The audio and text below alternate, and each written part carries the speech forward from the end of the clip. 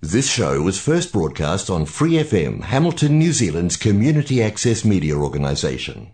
For more information on our lineup of shows and the role we play in the media, visit freefm.org.nz.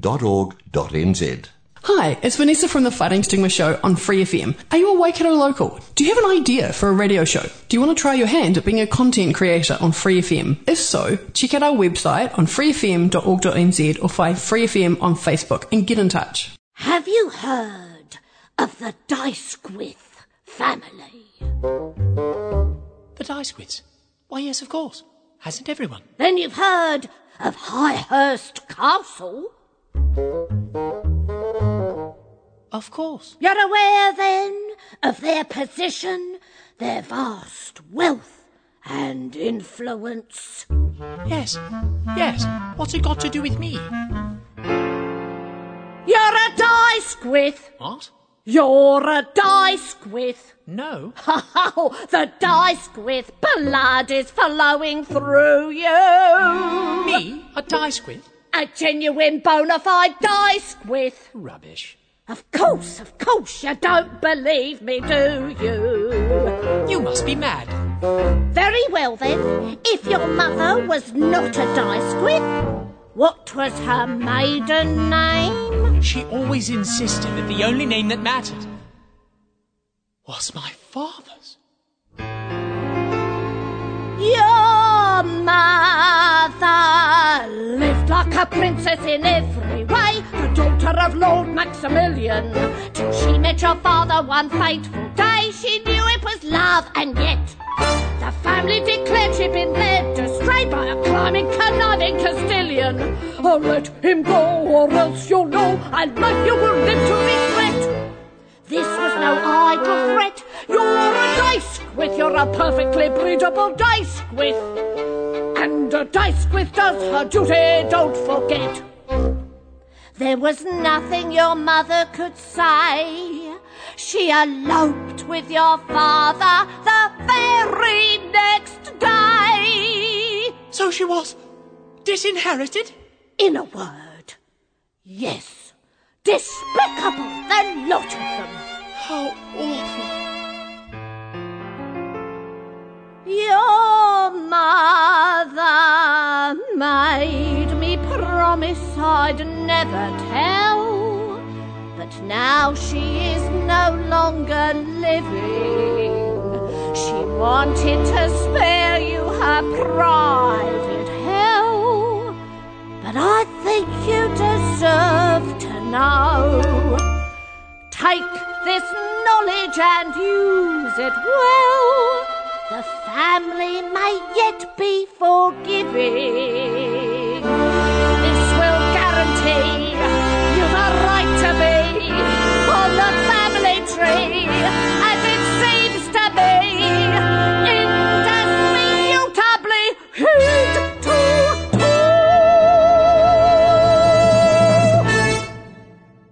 You're a Dicewith, a D''Y''Squith. There can be no other way to view it. Montague, you're a Dicewith. I'm all of a sudden a Dicewith. Yes, and it's time that everybody knew it. You are the son of the daughter, of the grandson, of the nephew, of the second Earl of Highhurst Wharton. I am the son of the daughter of the grandson of, sorry, the nephew of the second Earl of Highhurst. The thought occurred, why should I believe a woman who might very well be insane? And yet, there seemed to be an air of authenticity to this document. I'm a Dicewith. You're a Dicewith. It would seem I'm a Dicewith. You're a Dicewith. Montague, I picture you at Highhurst. Yesterday I was Monty Navarro. You could be an Earl tomorrow. And Highhurst could be my Hurst. I'm a Dicewith. You're a Dicewith. A Dicewith, a Dicewith, a Dicewith. Squith.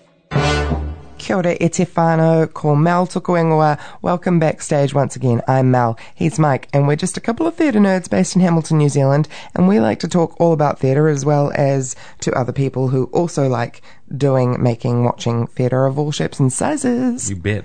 Our musical of the week this week is A Gentleman's Guide to Love and Murder. So you can just sit back with your sandwich, if that's what you've got, and relax. Whenever you're listening to this, with whatever you've got. Well, if you're listening to it on the radio, it's 5 o'clock. But we've got you covered over the next hour. And if you're gagging for more of us after this, you can listen to all of our past episodes online through your favourite podcast streaming platforms. If you haven't caught up yet, last week was a whole lot of Angels in America, which actually there is a whole lot of.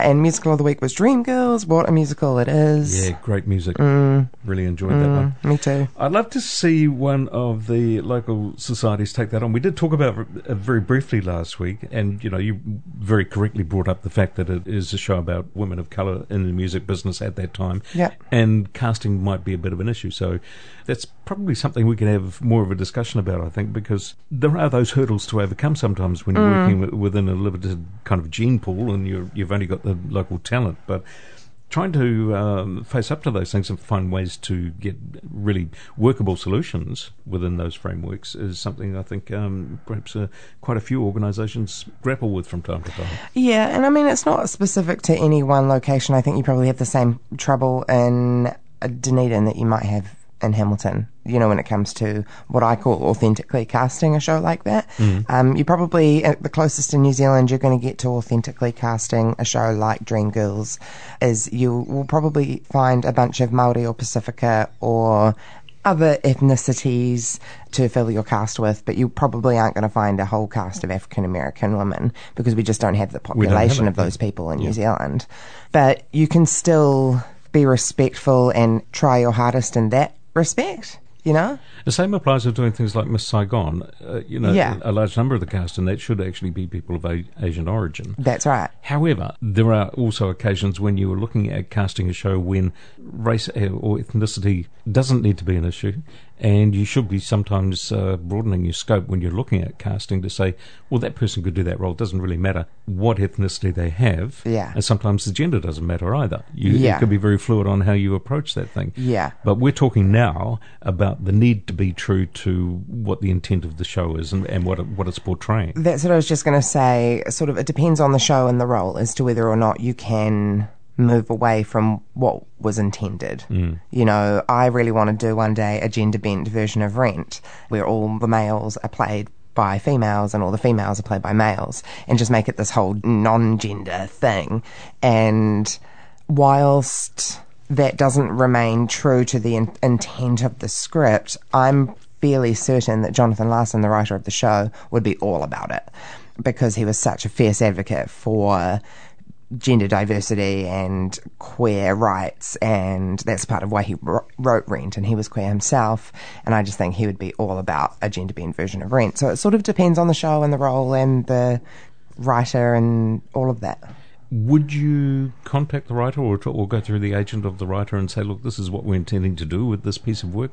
What reaction do you have? What recommendations could you give us about how we might approach this? Yeah, I think you have to if you're going to do something like that. In this case, Jonathan Larson is no longer with this earth, but you would probably contact his estate or the agent. Well, if you're licensing Rent, you would contact the license holders and get them to suss it out for you. Yeah, I'm sure that they have provision for dealing with those sort of queries. Yeah, they will. Within their frameworks anyway. Yeah, they will. But it would be interesting to see, different takes on tons of shows that don't necessarily have a prerequisite for specific ethnicities. Yeah, well, and disabilities, same sort of thing. Something that I think about quite often, obviously, because I'm a performer, director, stage manager with a disability. If I just turned up to audition for, I don't know, bloody... What's coming up? I can't even think of a show. If I turned up to audition for, I was going to say Fame, but Fame is one for 16-year-olds and also it's a dancing show. Yeah. But most community space directors don't have the skills or expertise to make that environment accessible. And that's not their fault. That's not something they've done wrong. It's just maybe a lack of training and a lack of social culture. Yeah, it could be a lot of that, actually. But you had the experience recently of appearing in 12 Angry Men, where you were one of the jurors. That's right. The juror could well be somebody who has mobility issues, or it could even be somebody who is blind. Because this is life, that's right. That's how people are. It represents a range of... And it made no difference at all to the way you were able to perform that character. No. The fact that you use crutches. So it was nothing detrimental to the character, nothing detrimental to the story. No. And in fact, I think added another element of more realism to that kind of scenario. I'm really glad to hear you say that. And kudos to Tracy Barlow, who you're a big fan of, who directed 12 Angry Men. Yeah. And it was just never an issue for her. She went, yeah, you're good, cool, great, you can be in my play. Well, she looked at the play and said, wake up, this is going to be 12 people. Yeah, it's not 12 people dancing around the stage doing cartwheels. And it wasn't all, 12 men specifically either. It was just 12 people. But you don't change the title of the show. But she took a view that she wanted 12 good actors. 12 jurors, yeah. And there they were. Yeah, exactly. But I have also, on the flip side of that, been told you can't be in this play because you're on crutches and we can't see a way forward that incorporates you into our physical way of working. Essentially were the words that got said to me. Okay. This was a long time ago, though, but... So it wasn't a dancing role? No, it was just a play. It was just a play. I was auditioning for the role of someone's sister. And I thought the audition went really well. And then the team came back to me and that's what they said. They were like, the crutches, no go, no deal. It shows a bit of a lack of willingness to think a little bit beyond what's obvious. I mean, and sometimes it is hard, I've worked often with a guy, Nick Borcher, who has dyspraxia.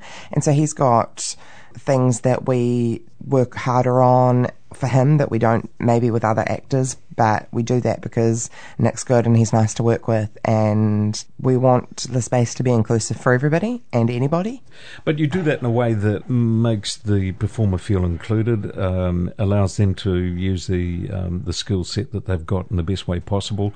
It doesn't have to be something you telegraph or signal to an audience. They don't even need to be aware of any of the background story in any of this. You're just presenting somebody on stage doing a thing. Who is living a life and their issues. And that's actually... I rave on about this show all the time, Warhorse. There's a little girl and her name's Emily, and she finds the horses in the second act.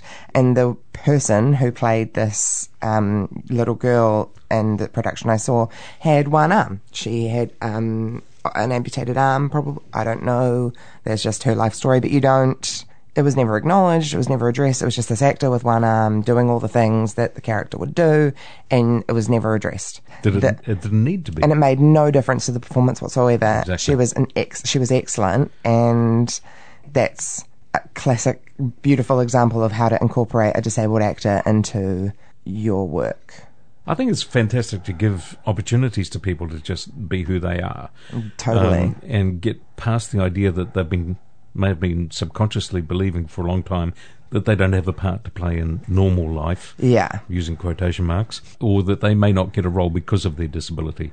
They need to be shown and told that there's an opportunity for them to do the very best they can. If they're able to do the role, then they could well be the best person for that role. That's right. Well, and this leads me to sort of another part of the discussion is, I'm not suggesting we just give disabled actors roles because they're disabled actors. There still has to be an element of they've got to be right for the role. Yeah. And not even right the best out of everyone who auditions. Correct. You still have to be able to do the job, get the thing done, learn the lines, sing the songs, etc. This is material we have talked about before, but I think it's a subject you can come back to fairly frequently, because over time things change with regard to all that too, and sometimes you get to see something involving somebody who's working with a disability or is not the obvious choice for a role, and you see them do a fantastic job, and you think, actually, this raises that issue again, and is a great example of why opportunities work for people. They give individuals an opportunity to do more than what they think they can do. Yeah. And to prove to others around them too that they've got skills and imagination and creativity that is not obvious. Well, exactly. And it also is a kudos to a creative team who can make allowances and make room to make this person feel like they're not the disabled guy on stage. Yeah. Or the disabled woman, or the kid in the wheelchair. You're more than that, and it takes a special team to be able to bring that out. I can remember not that long ago, within my sort of acting lifetime, that if you saw a character in a play or in any kind of production or even sometimes on film who may have been using a wheelchair, for example, there would always need to be some kind of backstory or some reason to justify the fact that you'd have to know character why. was in a wheelchair. Yeah. Nowadays, you don't give it another thought. Somebody comes on stage in a wheelchair, it might cross your mind as an audience member, I wonder why they're in a wheelchair. Yeah. But if it's not integral to the story, actually that becomes totally irrelevant. And as audiences, we do now just pass it by. Yeah. Well, most of us do.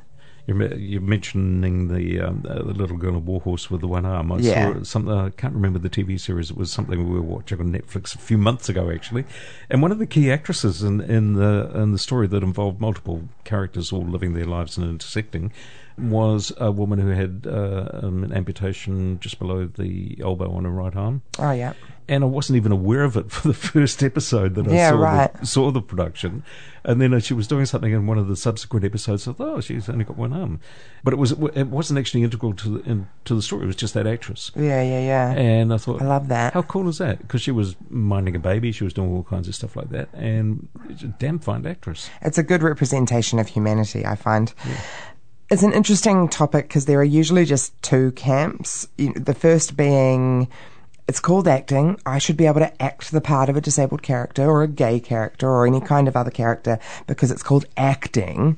Or the second camp, only disabled actors should play disabled roles and gay actors should play gay roles and females should play female roles, etc., etc. And to be honest, like I said, as a disabled actor, director and stage manager, I fall into both camps simultaneously and find it hard to pick a side. It is a really difficult... you can't pick sides in that. It's a difficult thing to be absolute about. I don't think you can. Yeah, you talk about, in particular, straight people playing gay roles.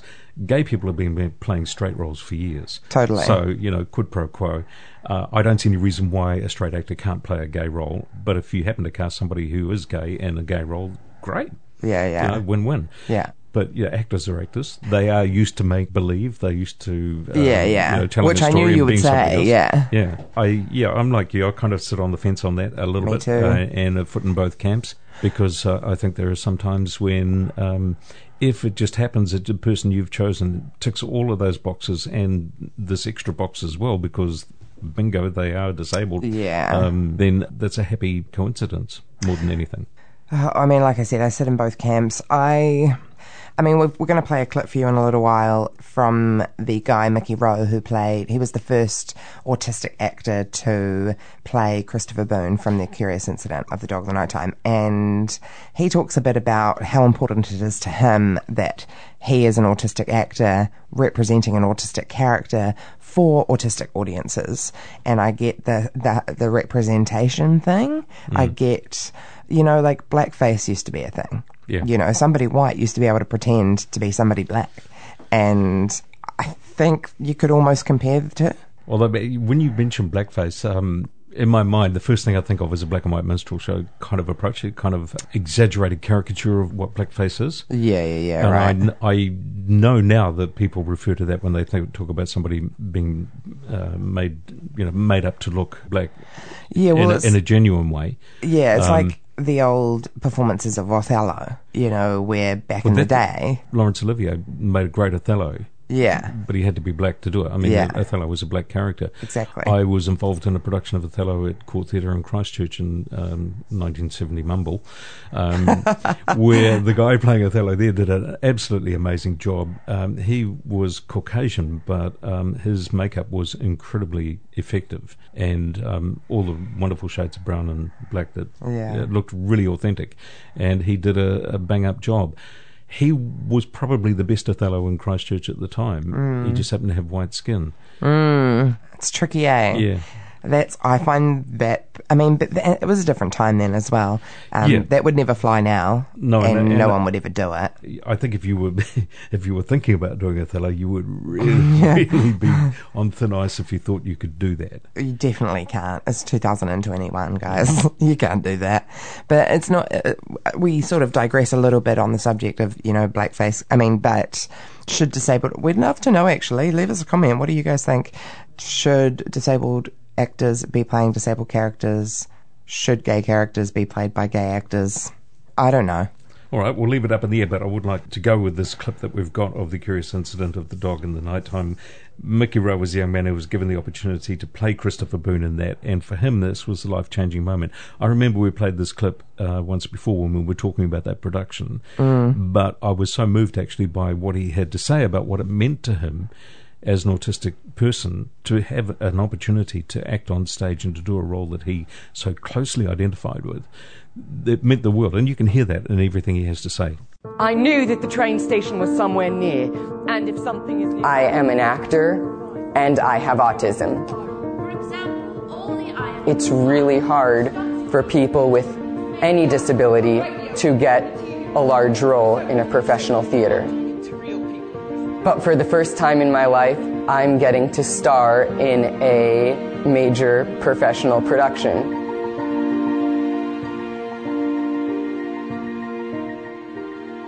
Use those words, Christopher! You said it on September 12th last year at First Break. My name is Mickey Rowe, and I am playing Christopher Boone in The Curious Incident of the Dog in the Nighttime. The Curious Incident of the Dog of the Nighttime is about a boy who has autism and his adventure that flips his world upside down. Pull myself together and I hit him. I am the first autistic actor to play Christopher Boone, and I am surprisingly one of the first autistic actors to play any autistic character anywhere. I've had to be an actor my whole life to pass as neurotypical. So being an actor comes so naturally to me. I use scripting in my daily life. For example, if I went to a coffee shop, I might say to the barista, "Hi, can I please have a medium drip coffee? How's your day going today? Has it been busy today?" And then regardless of what they say, it's been busy or slow, I can then say, "Oh, do you like it better when it's busy or when it's slow?" So that way I can kind of script my life so I don't have to deal with social interactions. Thank you so much. Have a great rest of your day. No! All right, son. You keep it. In rehearsal is my happy spot because I have the lines, I'm playing a character, everyone else is playing a role, be it another character in the play or director. Frank, we have to stop there and take 5, you guys. During 5-minute breaks or 10-minute breaks or lunch breaks is when you feel less comfortable.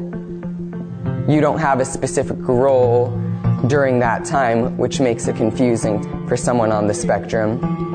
On stage, there's often bright light shining on you and loud noises that come out of nowhere as sound cues.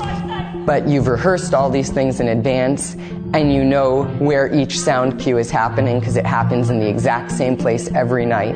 So it almost feels like you're in control of those things, and because you know what to expect, you're in on the magic.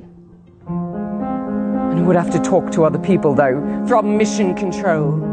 But we would do that through a radio link up and a TV monitor, so it wouldn't be like talking... It's so rare for any actor with any disability to get to play a leading role in any production, let alone a professional traveling production. I get to show people that people with disabilities, we get the job done.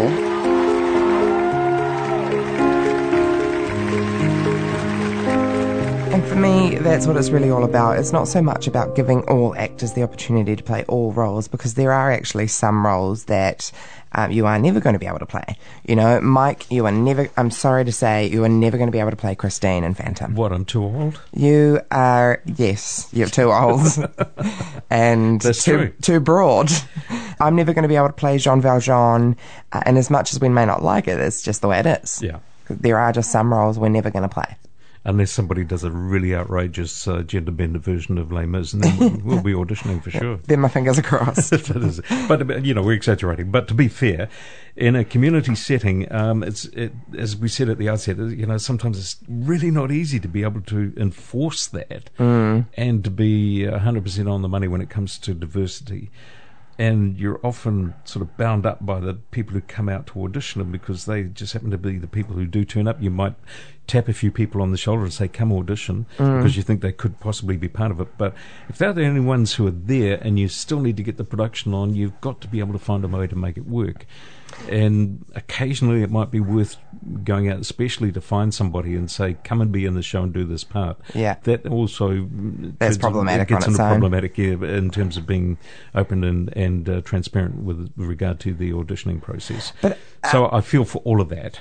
Yeah. In a professional environment, there's no excuse. None whatsoever. That's also a good point. Another great point, and it sort of goes back to what we were talking about before about doing those shows or being too shy or scared of doing those shows that are about a marginalised community, whatever that is.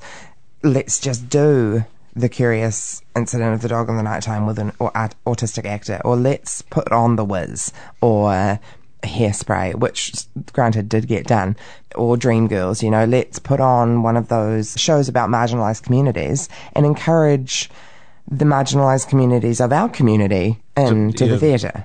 So that they go, does that make sense? So that, the Māori community go, oh, they're doing Moana, cool, I'm brown as.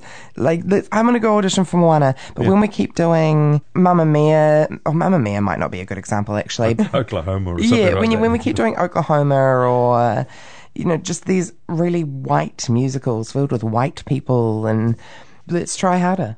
I think you've struck a nerve there with that, because I think if we said next year we're going to do Dreamgirls, and you actually went out of your way to publicise that, you made an effort, reach out to as many people as you can to say, this is going to be a big challenge for us, but we want to do Dreamgirls. It involves these characters. We need, as close as we can get to African American performers to take on those roles. Help us find them. Because those performers are out there. We're just not looking hard enough to... Yeah. And I say we, Mike and I specifically, but we being the arts community in Hamilton. I think I'm specifically referring to the musical theatre, because musicals are typically just really white.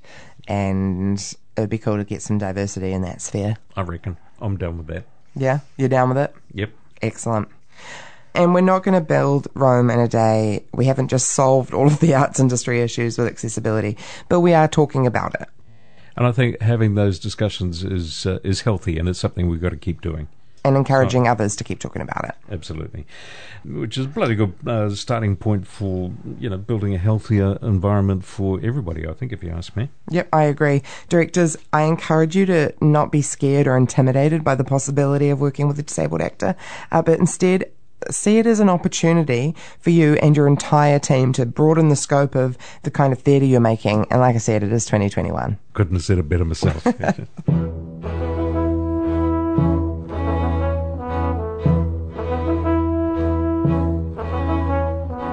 Look at him, no denying his humble start, but it fills up this poor old heart when I see how well he's done.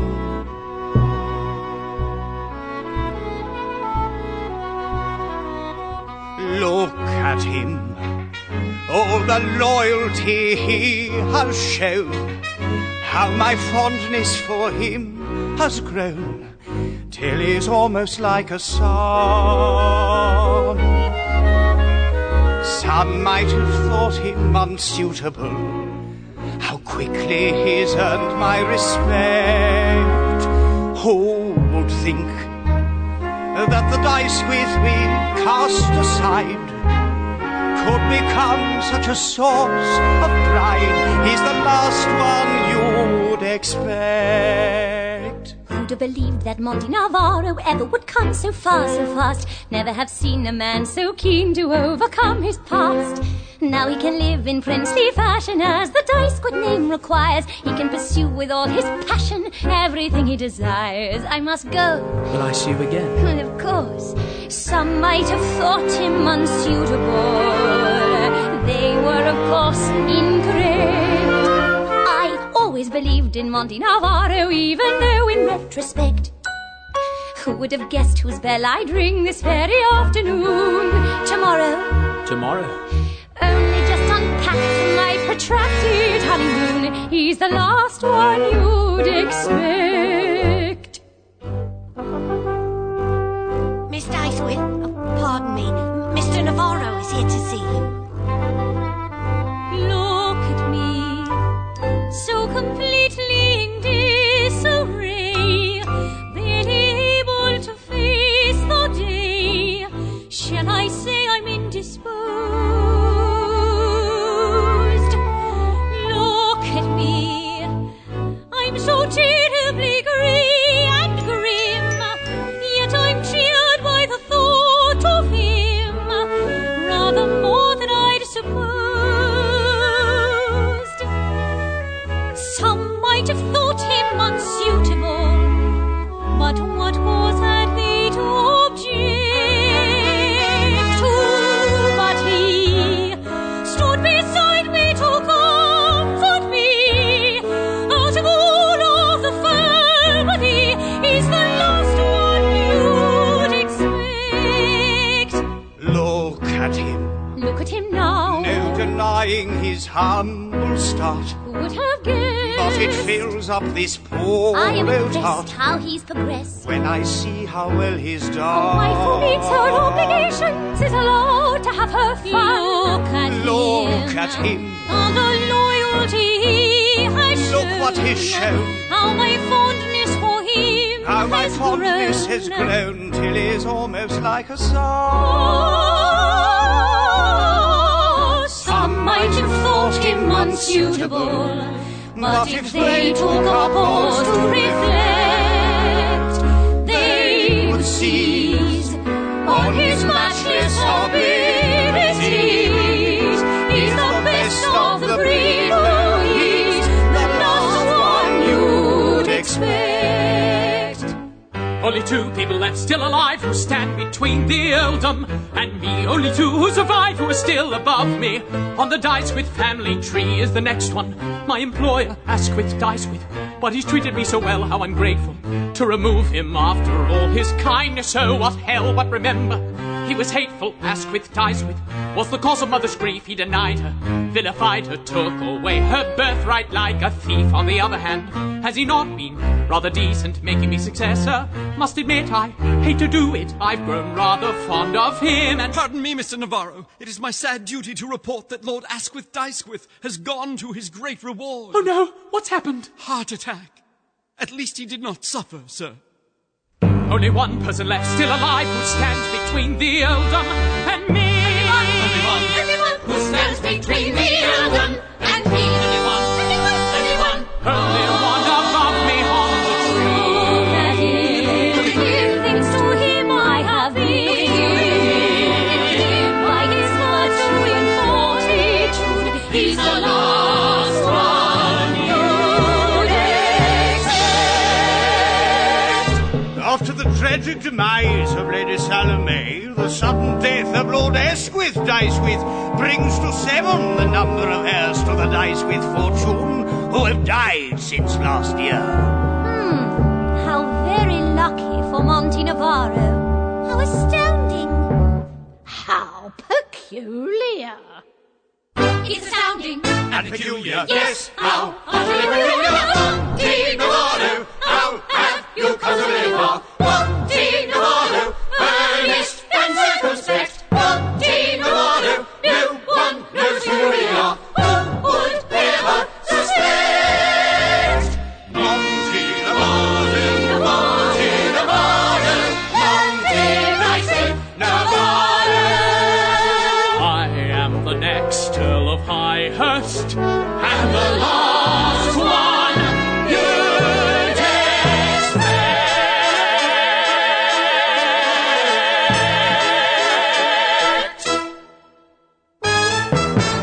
Our musical of the week this week is A Gentleman's Guide to Love and Murder. I'm Mike Williams, backstage here with Mel Martin this week once again. And while we have a hot minute, I would like to once again acknowledge our friends at Free FM and Creative Waikato who endlessly support not only us and our podcast, but other artists and arts projects all around the region. They are just such giving people. Stand-up fellows. They are straight-up guys. Without any more ado, it's now the time we've all been waiting for. Gentleman's Guide is a Broadway, but not a West End musical, I've discovered.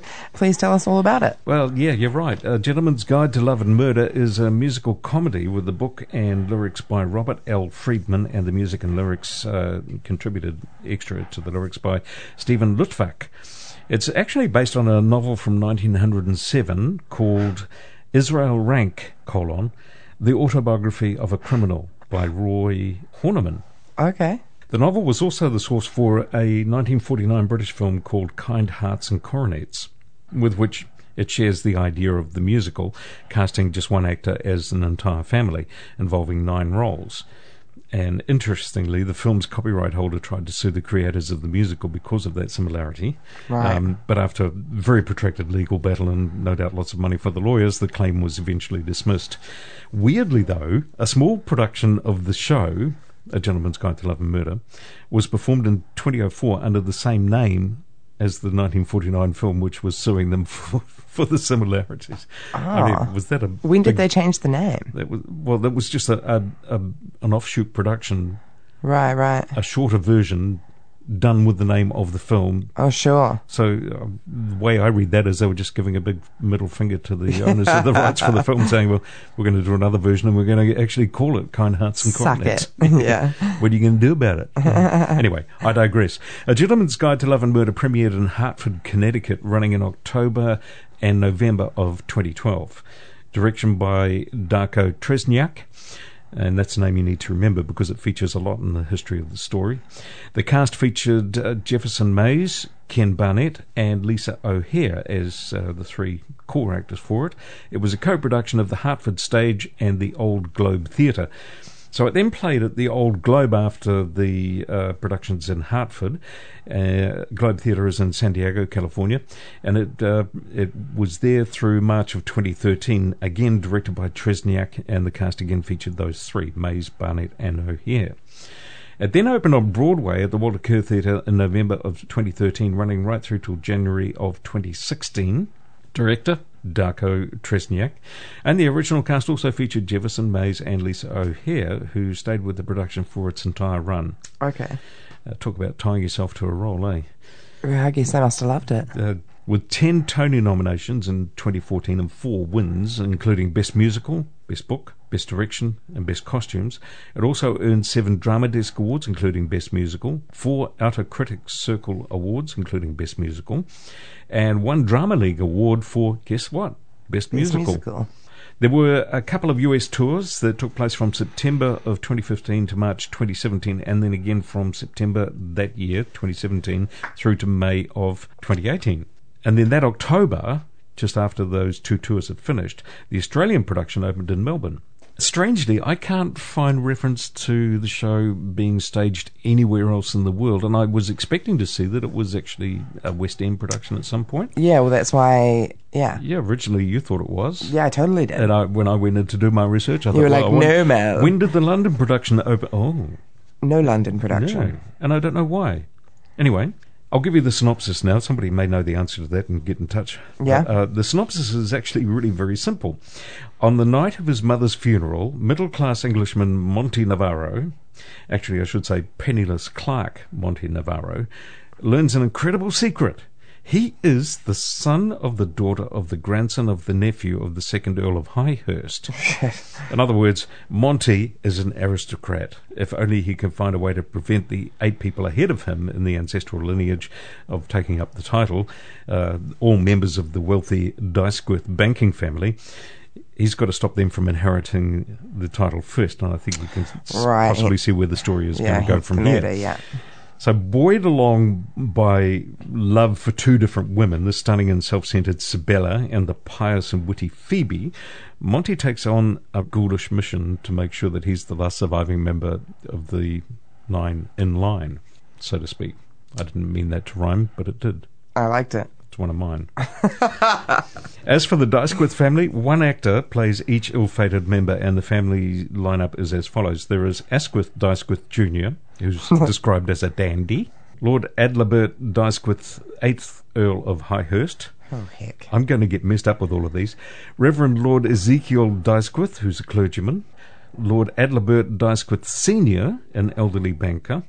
Henry Dysquith, a country squire. Lady Hyacinth Dysquith, a benefactress. Major Lord Bartholomew Dysquith, a bodybuilder. Lady Salome Dysquith Pumphrey, an actress. And Chauncey Dysquith, a janitor. So one actor has the task of playing all of those roles. And in the, awesome. In the American productions, it was Jefferson Mays who did it all. Right, so the audience is treated to basically Edwardian-style classic farce, over-the-top representations, almost done a musical sort of style usually, stunning operatic singing, and actually quite a very listenable score. Sure. Gentleman's Guide combines the very best of the past with a contemporary sensibility and humour and quite a bit of nudge, nudge, wink, wink, we know what's going on here kind of thing. Yeah. And if you have the time, I do recommend actually seeing some of the stuff that is available on this production on YouTube. There's not a lot, but there is some out there. A few Tony Awards performances. Yep. In particular, the clips showing Jefferson May's amazing ability to do the full range of the characters he had to deal with, typified in a great video of what they did for the production of the 2014 Tony Awards. Fantastic. Yeah, right. Really, really good. And great, fast costume changes. Complete characterization is just really, really good. Okay. And saying all of that, this really is the gimmick of the show, and to my mind, it's the show's biggest selling point, but at the same time, for me, it's also its biggest drawback. Okay. Because, it's a one-trick pony. Yeah. And you can... How many other cast members are there in it? Good question, Grasshopper. There's a few. I was going to say a dozen, but I don't think it is. I think it might be about 6 others. Oh, so it's actually just a very small show. A fairly small show, yeah. Oh, I didn't know that. I can't help thinking that unless you have someone in that role who's not only got the performance skills to do such a huge role, but is also blessed with the helping of good old X Factor to just bring that extra bit of pizzazz to it, yeah. Then you may fall flat because you've really got to push that boat out there. You might just come up a little bit short of what's required to really wow an audience unless you do it well. Because there's nothing else particularly impressive about it. It's just that's what's impressive about the show, and if you get it wrong, you get it wrong. And I can imagine somebody like James Corden thinking he could do it, but nah. Well, it's funny you mentioned James Corden because the whole time you've been talking about this show, I've been thinking, it sounds a bit like One Man, Two Governors. Yeah. Very of that. Which he did a great job in. Yeah, he did. But, he's kind of outstayed his welcome a little bit in my mind. You're not the first person to say that, actually. I've heard that quite a bit from people. Of a crap. Anyway, I digress again. Anyway, that's how I feel about it, that if you can't quite get that X Factor out there and really push that boat, the show could fall a bit flat. So it really is one of those cases where you've got to have a star. You've got to have somebody that can do it. Essentially, it is a star vehicle for the right performer. And the other characters really, they need to be good, but they back them up. They could be anyone. Right. Reviews, let's go there. Charles Isherwood of the New York Times praised the Connecticut production as, quote, ingenious, and also said it's among the most inspired and entertaining new musicals. And he also favourably reviewed the Broadway production later, writing that the show was, again, delightful, praising Jefferson Mays as dazzling, and adding that it was one of those shows that matched streams of memorable melody with fizzily, witty turns of phrase. I think he was trying desperately to be as good as witty himself, yeah.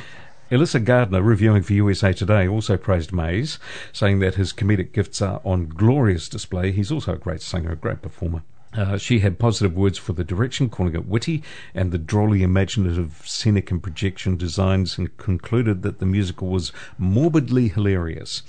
According to Stage Grade, most reviewers praised the musical as fun and entertaining, although some were critical of the score, one describing it as forgettable pastiche. And this is where I'd have to say I tend to agree to some point with that.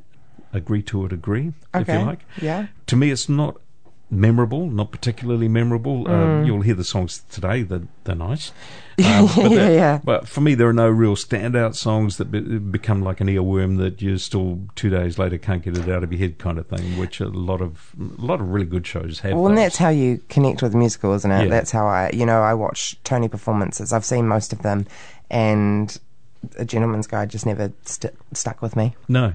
And although the songs functionally do great work in terms of supporting the narrative of the story and progressing the characters and everything, they just not, you don't whistle them later or see yourself singing them. It's probably a bloody good night at the theatre is probably what it is. Well, that's exactly where I come to with this, I think, at the end, because despite all that, it's not a bad soundtrack to listen to. You could listen to it and think, yeah, that was okay.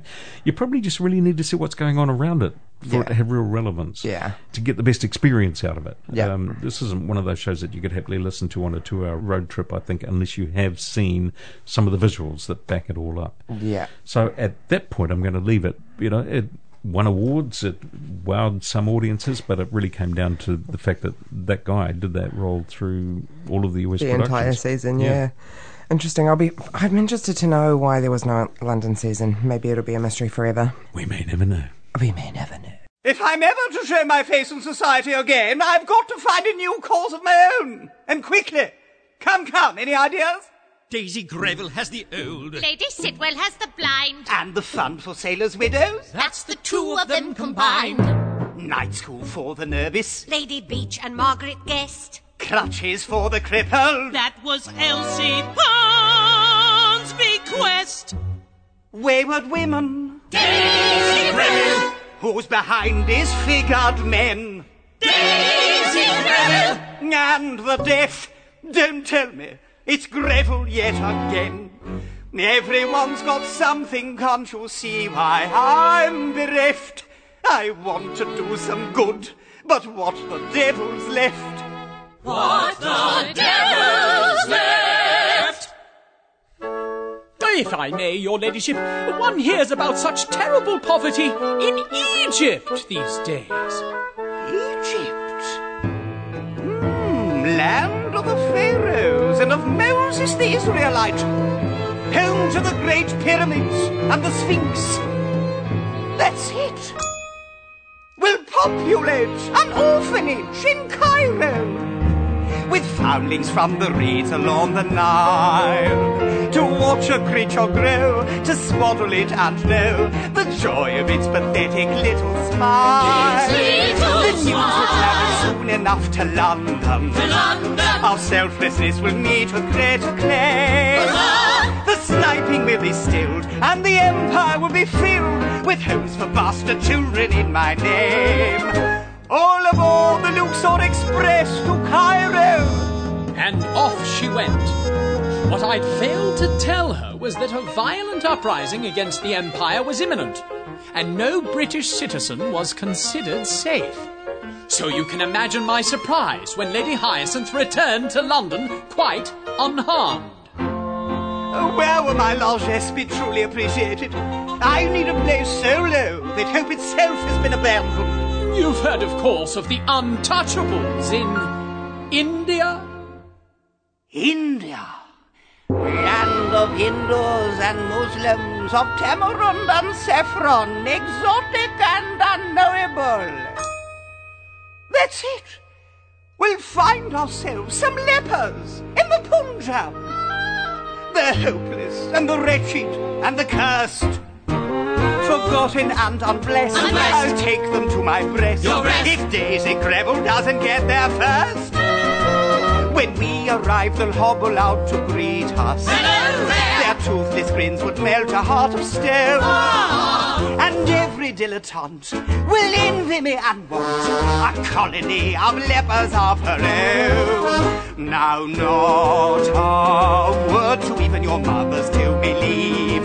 Although, come to think of it, what is the point of helping others unless you let the whole world know? Call the Times of London. And off she went. I'd neglected to mention the malaria pandemic in the Punjab, a bit of insurance in case leprosy itself failed to prove contagious. So you can imagine my shock when Lady Hyacinth returned to London in record time. Quite the picture of health. I don't suppose you'd be willing to penetrate the jungle of deepest, darkest Africa. Africa. From Zululand to Yoruba, home of proud warriors, their naked torsos rippling in the firelight. We civilize a village in the jungle. The jungle! It can't take long to learn their mother tongue. Of words they have but 6, and 5 of them are clicks. And all of them are different words for dung. Can't you see their frightful painted faces? They'll teach us how to swing from vine to vine. It's Daisy Greville's loss. She'll never come across a tribe of backward natives worse than mine. The Hottentots and Pygmies may appall us, but even they are part of God's design. We bid you all goodbye. Let all of London try to find a tribe of natives worse than mine. Charity taught others is dear.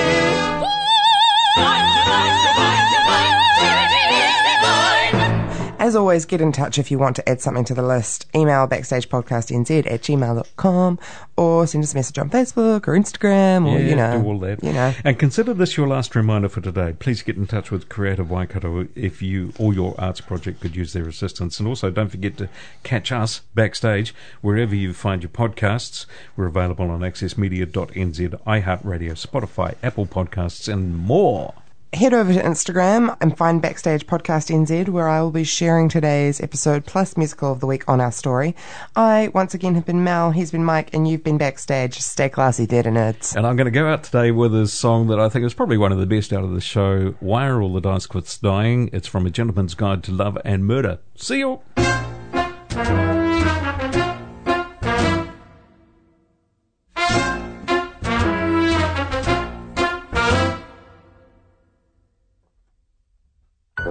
Why are all the dice quits dying?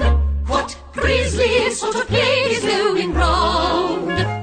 It seems with every day a dice quit slips away, and here we are assembled, putting another one in the ground. It's frankly all been rather mystifying.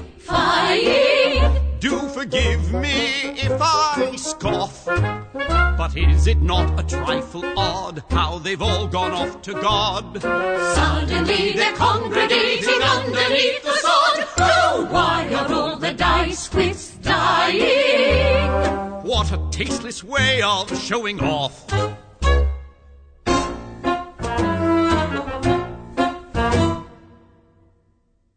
Why are all the dice quits dying? It seems that all of London's shaken to the core. To lose one relative, one can certainly forgive. But how can you excuse losing 2 or 3 or 4 or 7? Why are all the dice quits dying? I've never seen such recklessness before. It's unnerving. It's not that they're not undeserving. I never liked them much, I must confess. In fairness, you must admit at least it's a shame about the priest. I can't imagine missing someone less, but really, why are all the dice quits dying? When truth to tell, so many others should. Though privately it was said they should all drop dead, no one thought they ever really would. I happened to notice there wasn't a lot of crying. I even heard a snigger from the back. Oh, it really is a shame how they start to feel the same. How many are there left to bury after what's his name? I ask you, why are all the dice quits dying? Whoever's next, I swear I won't come back. I'm utterly exhausted keeping track, and most of all I'm sick of wearing black. I say, you there, hands off that sword. Put down that book. isn't it enough we let you look? I hate to dash your futile little hopes, but to pay your sixpence and stay behind the ropes. I cringe when every cobbler or butcher or farmer comes touching my banisters, banging my armour. They finger every finial, they poke your cornerstone. Who'd want to be reminded of what they'll never own? Though my politics are purely democratical, I find the species frankly problematical. I don't understand the poor. I don't understand the poor. The lives they lead of want and need, I should think it would be a bore. It seems to be nothing but stubbornness. Now what's all the suffering for? To be so debased is in terrible taste. I don't understand the poor. To be so debased is in terrible taste. I don't understand. To summarize the cat, he does not understand the poor. I don't understand the poor, and they're constantly turning out more. Every festering slum in Christendom is disgorging its young by the score. I suppose there are some with ambition, say the pickpocket, beggar or whore. From what I can tell, they do quite well. They're rising above in its work they love, but I don't understand the poor. They're rising above in its work they love, but I don't understand the poor. Where's the dignity? Where's the dignity? Where's the pride? Where's the pride? The ignominy? Putting the lame and the halt aside, why accept charity? I am perplexed by their attitude. I contend we extend them too much latitude. My tenants have no excuse. At Christmas I give them a goose. Where's the integrity? Where's the gratitude? I don't understand the poor. How I long for the days of yore, when nary a vassal stepped into your castle, they knew not to darken your door. Now they barge in every Tuesday with a sickening, thickening roar. Whack, batter and trample, set an example. We teach them to read, but do they succeed? When they're hungry and frail, we feed them in jail. We send them off to war.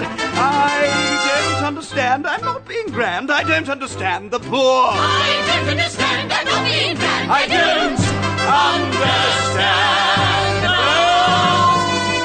There's one I admit I adore. He's missing a leg, but a very good egg. A gentleman through to the core. Well, he may be a bit of a drinker. He can often be found on the floor. Through all of his pains, he never complains. He's bright and astute. A shame that he's mute. According to mother, he may be my brother.